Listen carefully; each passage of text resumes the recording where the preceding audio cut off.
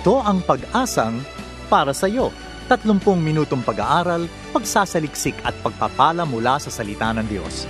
Bawat linggo ay sinisikap ng programang ito na ihatid sa inyo ang tanging gabay na maaasahan sa masalimuot na mundong ito, ang makapangyarihang salita ng Diyos. Kami sa Pag-asang para sa iyo ay naniniwala na ang pag-asa ay walang humpay na dadaloy sapagkat ang Diyos ang bukal ng buhay na pag-asa. Bago natin pakinggan ang salitang magpapalakas at magpapalaya, pakinggan natin ang natatanging bilang na ito.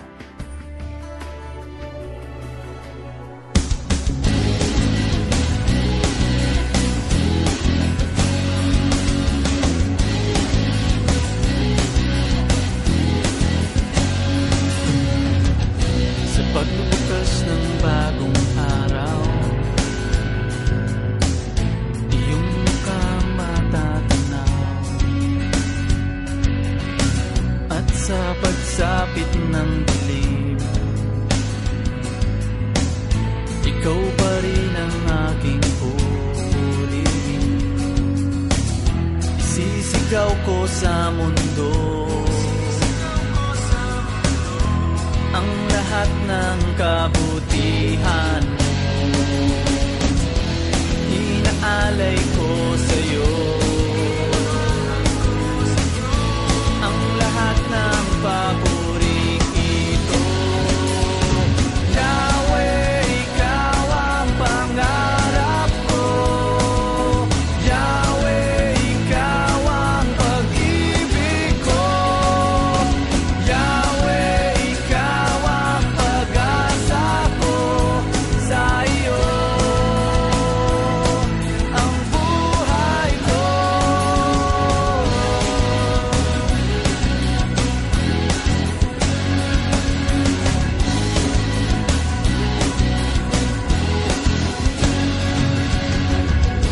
Panginoon, ikaw ang ilaw na sa amin ang gumagabay. Ikaw ang tanging kaibigan ko, hindi magbabago. Isisigaw ko sa mundo ang lahat ng kabutihan mo. Inaalay ko sa'yo ang lahat ng paborito. Yahweh, ikaw ang pangarap ko. Yahweh, ikaw ang pag-ibig ko. Yahweh, ikaw ang pag-asa ko. Sa iyo ang buhay ko.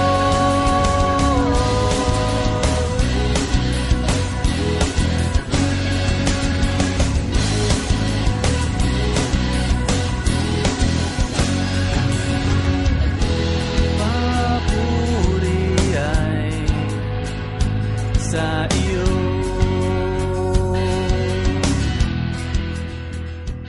Yahweh, ikaw mula sa 23rd Psalm. Isang maganda at mapagpalang araw sa inyo, mga regular at suki at giliw nating mga takapakinig ng ating programang Pag-asang para sa iyo. Ako si Rodel Lacson at ako makasama ninyong muli sa loob ng 30 minutong pag-aaral at pagsasaliksik ng salita ng Diyos. Kumusta na po kayong lahat? Ang ating pong dalangin ay patuloy tayong pinagpapala at patuloy tayong iniingatan ng ating Panginoong Diyos. No? Maraming nangyari na itong nakaraang linggo, marami tayong mga news na nabalitaan, no? Na talagang yung iba nagbibigay ng kapag-asa sa ating buhay, yung iba nagbibigay ng kalungkutan sa ating buhay, yung iba nagbibigay ng katuwaan sa ating kaisipan. Pero at the end of the day, ang tanging balita na talagang magbibigay ng tunay na kaligayahan at pag-ibig sa ating mga puso ay ang balita ng kaligtasan. Yan po ang balita ng ating Panginoon, no? Ang magandang balita, tinatawag nating good news ng ating Panginoon. But of course, etong sa ating mga kapaligiran ay may mga balita rin tayong naririnig, may mga balita tayong napapanood sa TV. At ang latest nga po, ito ang bakuna ay dumating na sa ating bansang Pilipinas. No? Isang magandang balita yan, lalong-lalo sa mga health workers natin na patuloy na nakikipaglaban, nakikipagdigma sa COVID-19.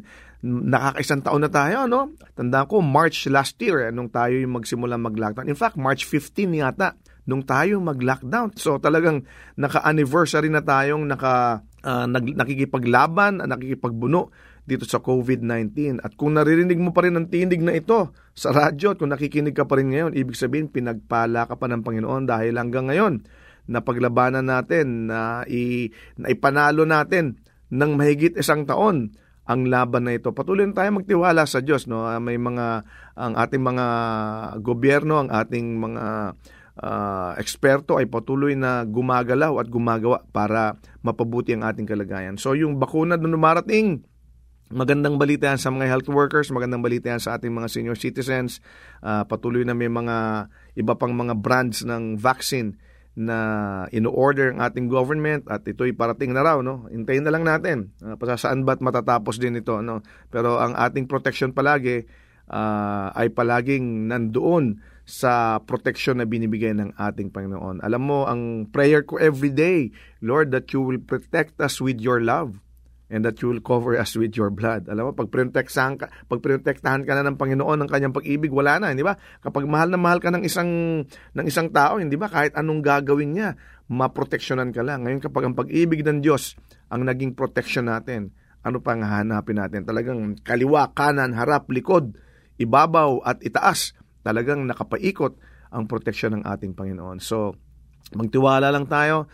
Let's continue to trust God. Let's continue to put our faith, no, sa paggalaw at pagkilos ng ating Panginoon sa ating buhay. At makikita natin ang light at the end of the tunnel. Yan. Marami tayong mga nag-birthday this week, no? Batiin lang natin sila. Medyo marami nag-birthday ng March, eh. No, batiin lang natin, belated happy birthday kay Jacque Faye Patino, Lardy Sabal, kay Aliana Fuentes, kay Diana Bersola, at mga nag-birthday naman this week kay Pastor John Calianta, kay Mean Ramos, kay Jay Redondo Roque, kay Doc Glenn Parazo, ang Executive Director of Mary Johnson Hospital sa Tondo, Manila, kay June Balanon, kay Pastor Joshua Galaraga, kay Pastor Ron Castillo, Daisy Calianta, kay Jeff Tipay, at kay Neo Erese. Yan, binabati rin natin ng happy birthday yung ating kaibigan si Pastor Rene Mendoza na ngayon ay kasalukuyan nagpapagaling sa Mary Johnson Hospital sa Tondo, Manila. No? Kaya, Doc Glenn Paraso, pakitingnan naman ng aming kaibigan dyan sa inyo pong hospital, sa Mary Johnson Hospital, ang aming kaibigan si Pastor Rene Mendoza na nagpapagaling po ngayon sa inyong hospital. Yan. At binabati rin natin yung ating mga kaibigan at kapatid at mga katukayo na patuloy na nakikinig sa ating programa, no, na every week talagang nandyan sila, hindi sila nagsasawa.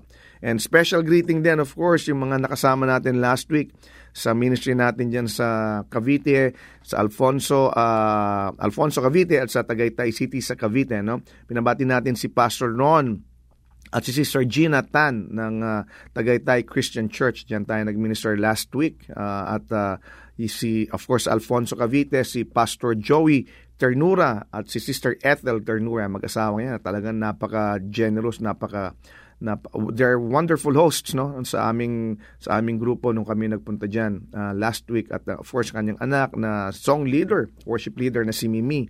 At si Jabez, no, Ternura, yung gitarista naman. And binabati natin si Sister Sister Rona Aguilar, no, na nandiyan din, worship leader din. Talagang sila ay nagpuri sa Panginoon at kami na-bless sa kanilang mga buhay. Si Sister Mahal at si Sister Paul, si Brother Paul, mag-asawang yan. Sister Mahal at si Brother Paul na naging host din natin. Of course, mga nakasama natin, binabati natin si Pastor James Kawilan, si Sister Annette Kawilan at si Pastor Mark Felias. Yan, ulitin natin yan. Nag-enjoy tayo sa ministry natin yan sa Alfonso Cavite. This month ay ng buwan ng March, marami tayong sineselebrate.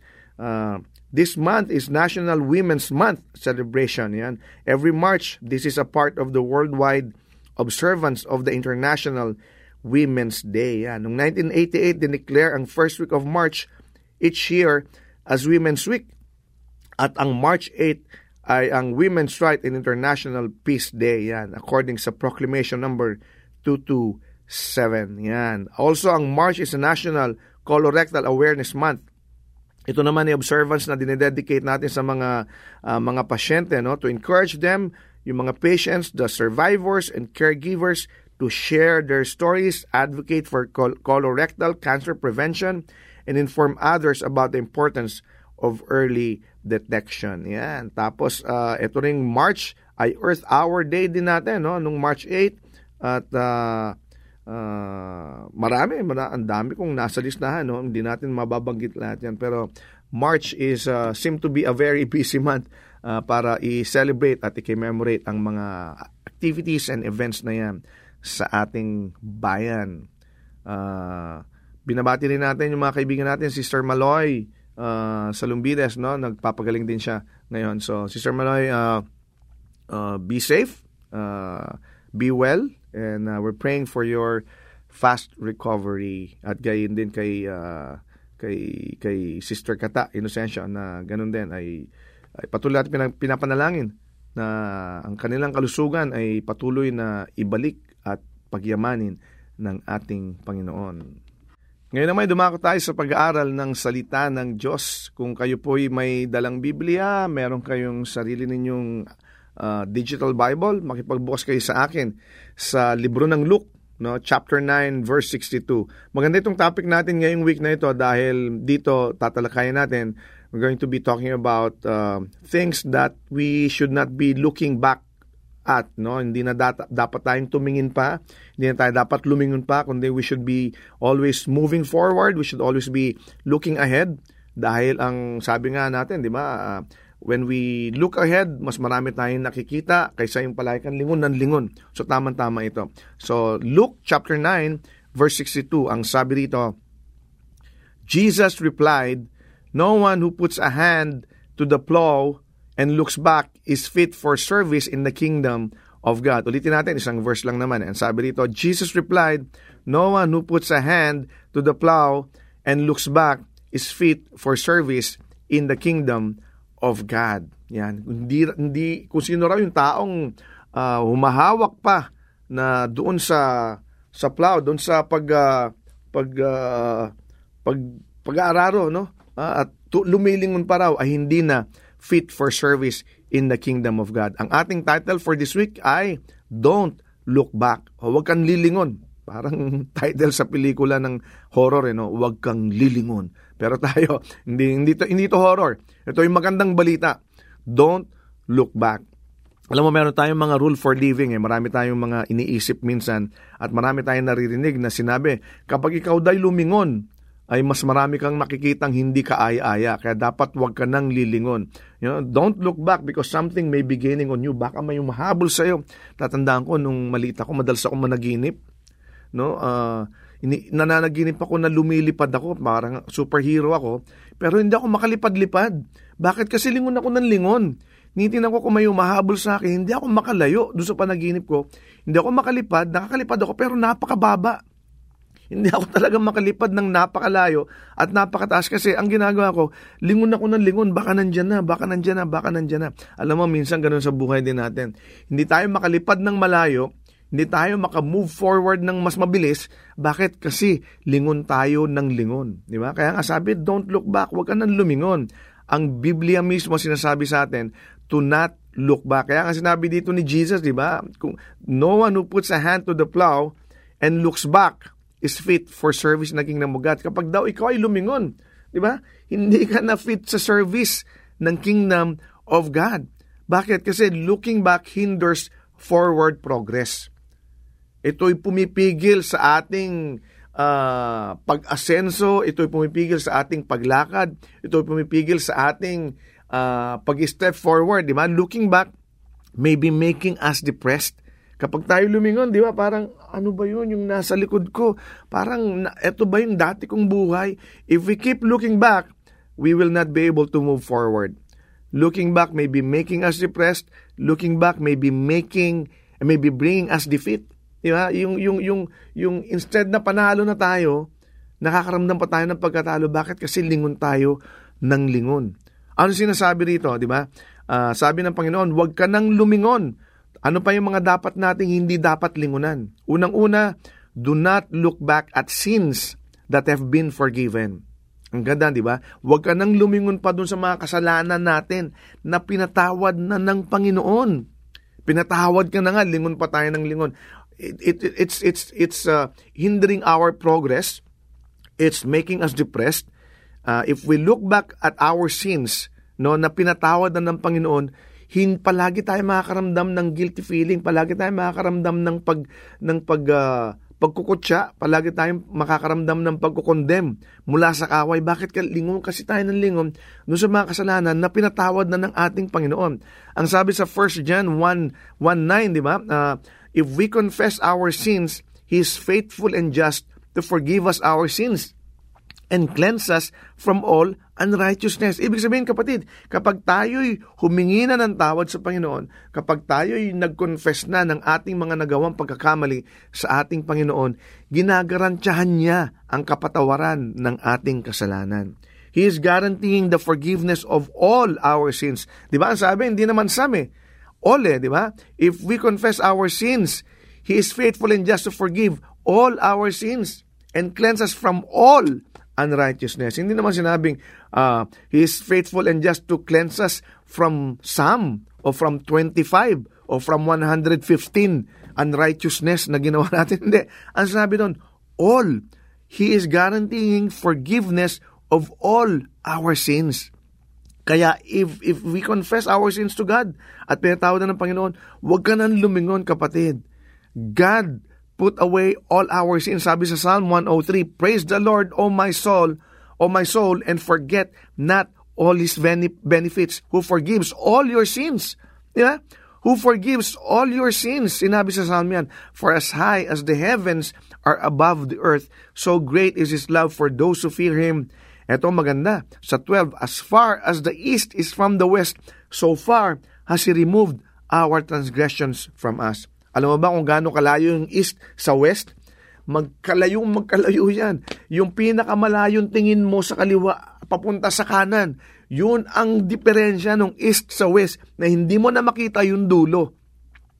At kapag hindi mo na makita ang dulo, hindi ba ganun nakalayo yun? Yun ang sinasabi ng Biblia, as far as the east is from the west, ganun daw kalayo, tinanggal na ng Panginoon ang kasalanan mula sa atin. Kapag tayo'y humingi ng kapatawaran, hindi yung gawa ka ng kasalanan, sabihin mo, okay na yan. Sinabi naman ng Biblia na natatanggalin niya yung kasalanan. Kung hindi, kapatid, kapag tayo'y humingi ng kapatawaran sa Panginoon, if we confess our sins, then that's the time that He will remove our transgressions from us. Then that's the time that He will cleanse us from all our unrighteousness. God put away all our sins. Di ba? And He is guaranteeing forgiveness of all our sins. Siguro naniniwala ka dito sa sinasabi natin para sa iba, but not for yourself. But this is the moment, kapatid. This is the time. This is the right time for you to believe that for yourself, that God has forgiven you if you confess your sins. That God will forgive you if you confess your sins. No, that God will put away all our transgressions.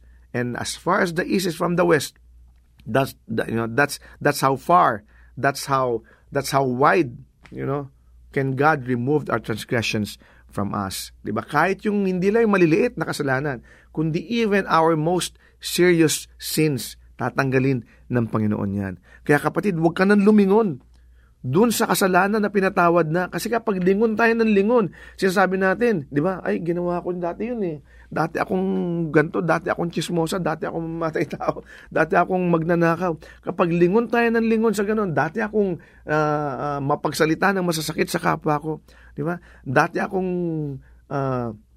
naninira ng kapwa ko sa pamamagitan ng pagchichismis, pananalita. No? Kapag lingon tayo ng lingon sa ganong kasalanan na pinatawad na ng Panginoon, kapatid, hindi tayo makakaranas ng kalayaan. Bakit? Kasi yung condemnation palagi nandun. Pero tandaan natin, sinabi ng Biblia, di ba? Kapag tayo humingi ng kasalanan sa Panginoon, He will not condemn us. Di ba?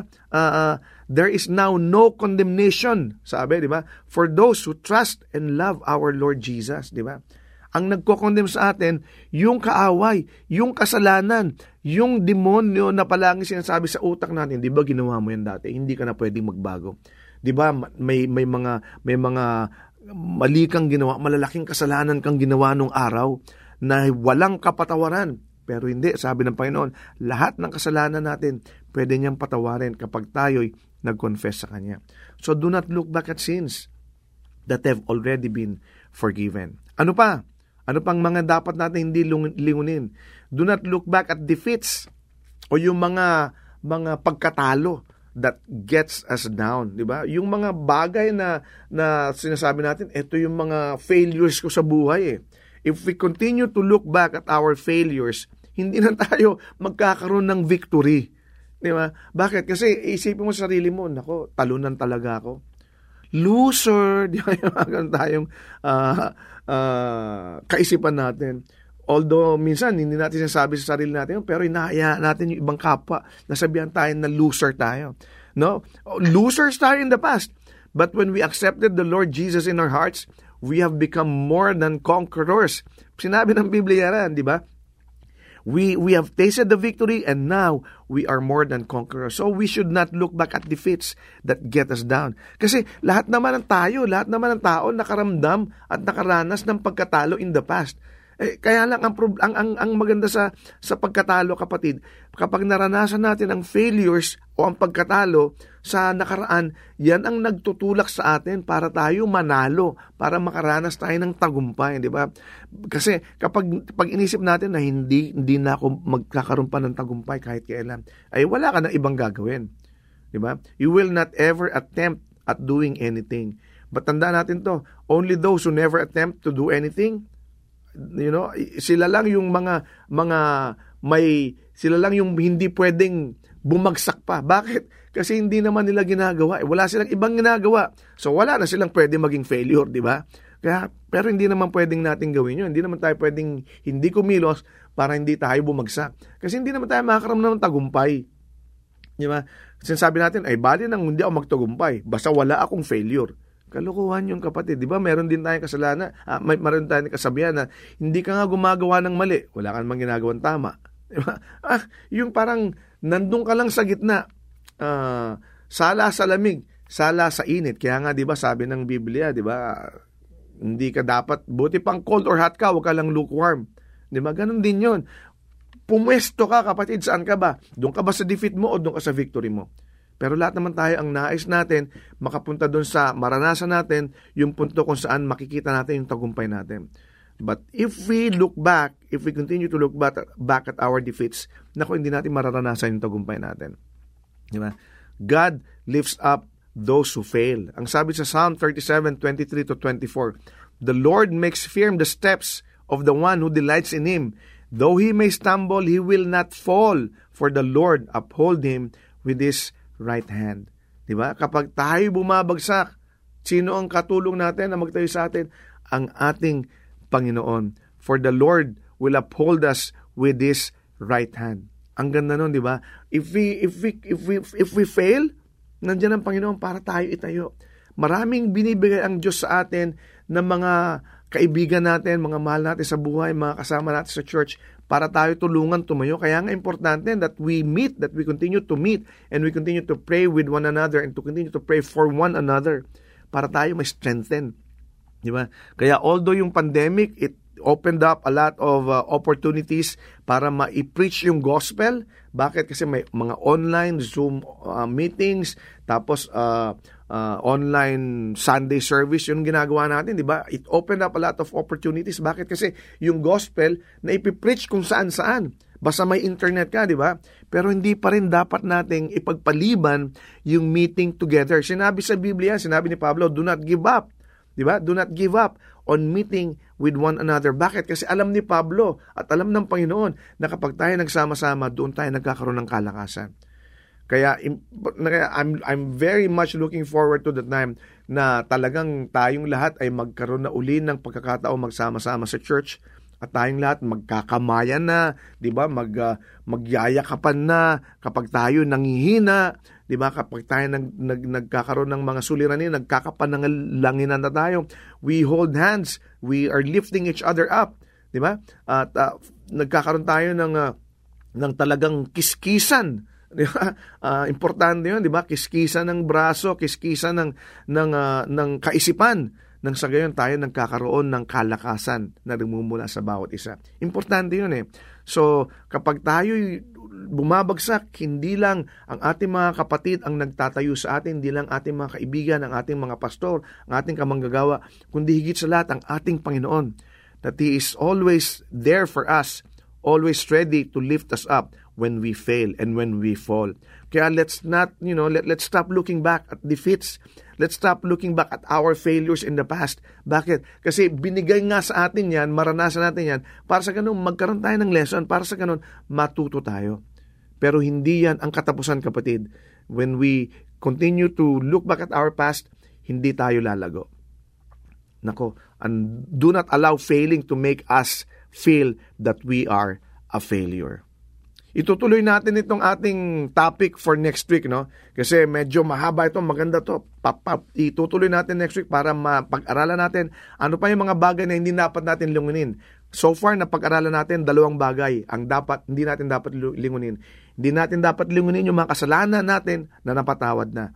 Pangalawa, hindi natin dapat lingunin yung mga failures at defeats natin na napagtagumpayan na natin. Yan. Next week, itutuloy natin yan. Tayong lahat manalangin. Panginoon, maraming salamat na Ikaw ang patuloy na nagbibigay sa amin ng kalakasan at Ikaw ang patuloy na aabot sa amin kung kailan kami bumabagsak, kung kailan kami nakakaramdam ng failures, Panginoon. You point us to victory that has already been made, Lord, in the cross, na kung saan Ikaw ay napako at Ikaw, Panginoon, ay nabuhay na maguli para kami makaranas ng tagumpay sa aming buhay. Tagumpay sa kasalanan, Panginoon. Tagumpay sa kamatayan at tagumpay sa buhay na walang hanggan. Maraming salamat, Panginoon. Patuloy ka namin pupurihin at sasambahin sa pangalan ni Jesus. Amen. Maraming salamat sa iyong pagkikinig sa ating programang Pag-asang para sa iyo. Kung ikaw, kaibigan, kapatid, ay napagpala sa ating programa, we'd like to know you more. So we encourage you to like our Facebook page, Pag-asang para sa iyo, or go to fb.com/ppsy radio. Kung ikaw naman na may questions or suggestion or ikaw ay nangangailangan ng panalangin or counseling, message us sa ating Pag-asang para sa iyo Facebook page or sa email address na ppsyradio@gmail.com. Muli, ang aming email ay ppsyradio@gmail.com. You can also text us sa cellphone number na 0915-662-2234.